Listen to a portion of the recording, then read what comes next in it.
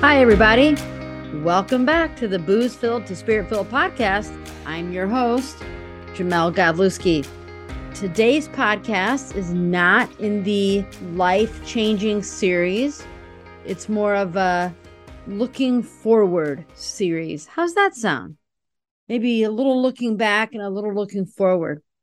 You know, when I think about life changes, I really think there's this part of us that I believe, because we're born in the image of God, that we're always kind of trying to pursue like this purpose, this ultimate purpose, that what are we here for? So today's podcast is a message that I put together for a church, and it's called Your Life Worth. All right. I want you to listen closely, and I hope you get something out of it. So first, I'm going to start reading out of Acts 20, verses 22 to 24. And now, compelled by the Spirit, I am going to Jerusalem, not knowing what will happen to me there. Only know that in every city, the Holy Spirit warns me that prison and hardships are facing me.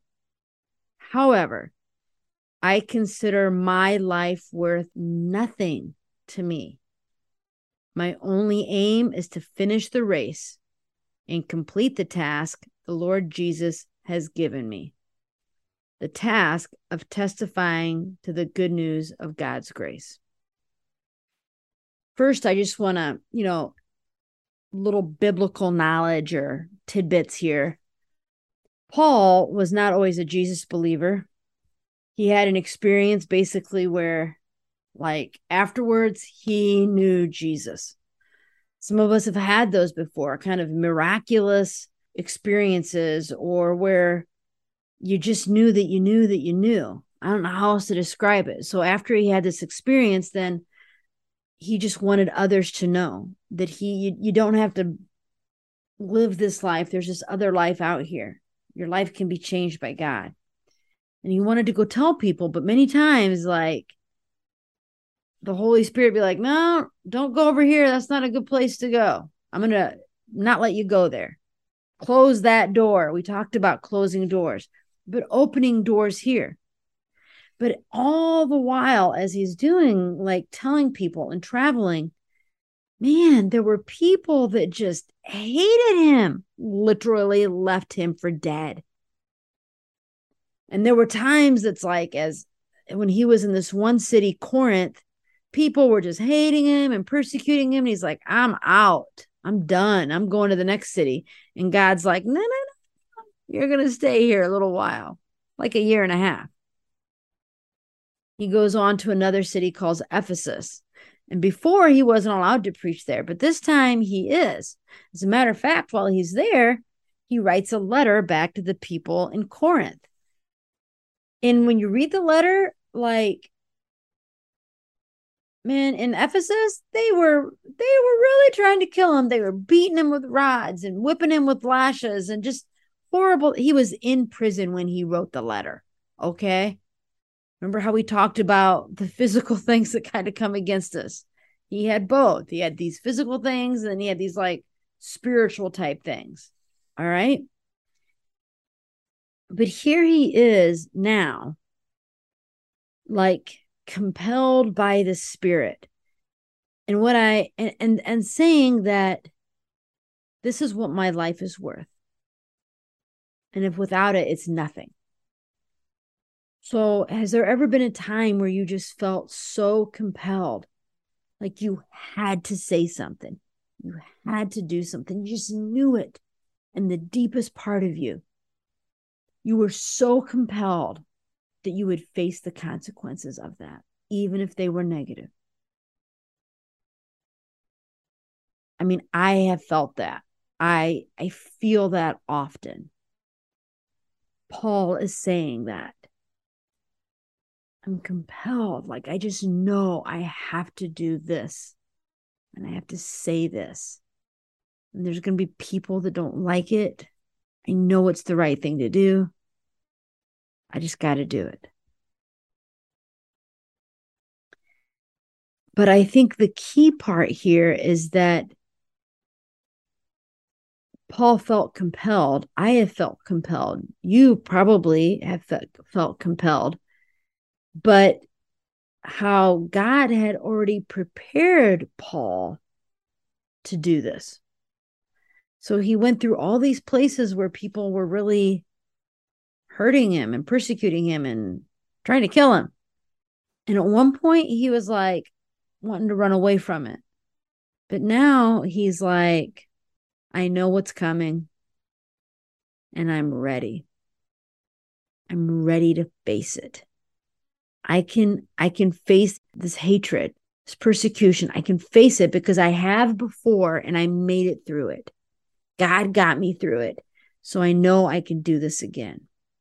I do believe that whatever has happened in our lives, all of our experiences, good and bad, can be used and will be used to impact and influence others for positive. Your life, others' lives.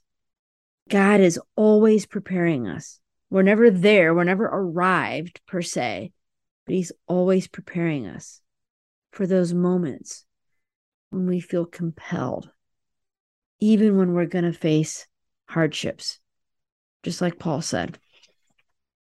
Now, our hardships aren't near as bad as Paul's. Let's just be honest. Okay. But then he says that my life is worth nothing but to finish the race and complete the task the Lord has given me.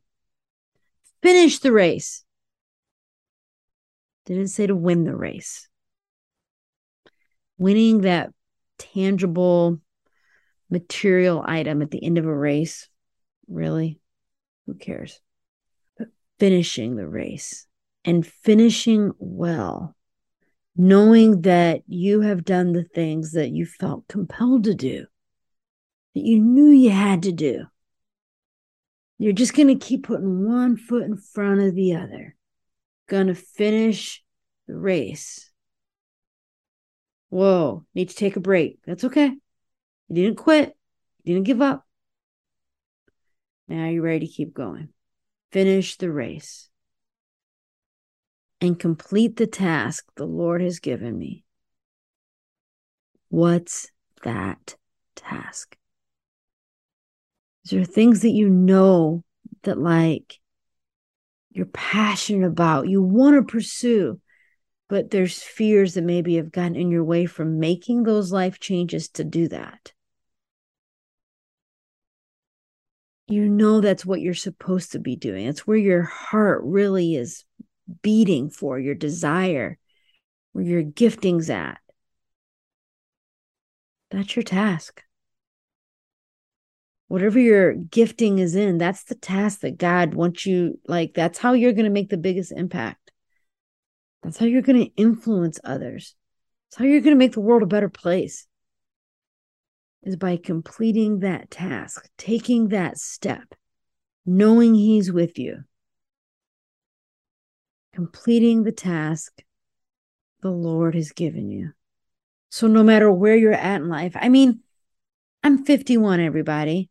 When I felt this, like I knew I had a mission and a purpose back when I was 18, 19, 20, to be a teacher and a basketball coach. I put it all into that. 3 years, boom, I'm out. Multiple reasons, out, not going back. Then I get another teaching job, moved to New Mexico.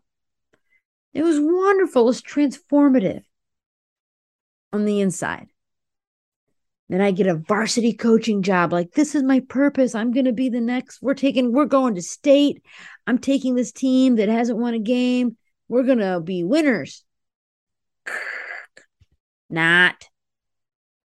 That was in 2006 that I quit coaching. I haven't looked back. I quit teaching public school in 2007. I quit private school in 2010. So sometimes that task you're given is only for that period of time. You don't know what that is, but you'll know when it's over and time to go to the next one. I have no desire to coach softball or basketball again. I think I've went to one game in the last 4 years. I don't even watch it on TV anymore. So over your life, what you're passionate about and maybe what that task is for that time, it might change. That's okay. It's okay. But complete that task that he's given you for that time. So, what is your life worth? And if it was taken away, would you feel like your life's worth nothing? Warning. If you're a parent, your life worth is not based on your kids and your kids' success. No, has nothing to do with other people. Well, my life's worth when I've raised my kids and they become great, wonderful young adults. Nope. That might be a task. But by the way, your kids can make choices that don't have anything to do with you and don't reflect on your parenting. That's not your life worth. Your worth is not found in other people. It's not found in your job. It's not found in your car, in your money. Come on, everybody. I just buried a friend this last weekend. His retirement account wasn't like tucked in the casket. None of his model trucks, none of his belongings. I got a box full of his books and Bibles. Can't take it with y'all. Your life worth is the impact and the influence that you have on this world, people in your circle. The impact my friend had on me was encouragement, truth at times, like, Jamel, you're doing too much. Slow down. He told me this summer that he felt like God was keeping him alive just for me, to encourage me. That means a lot, right? That I gave his life worth. And he completed his task well. He finished his race. What's your life worth?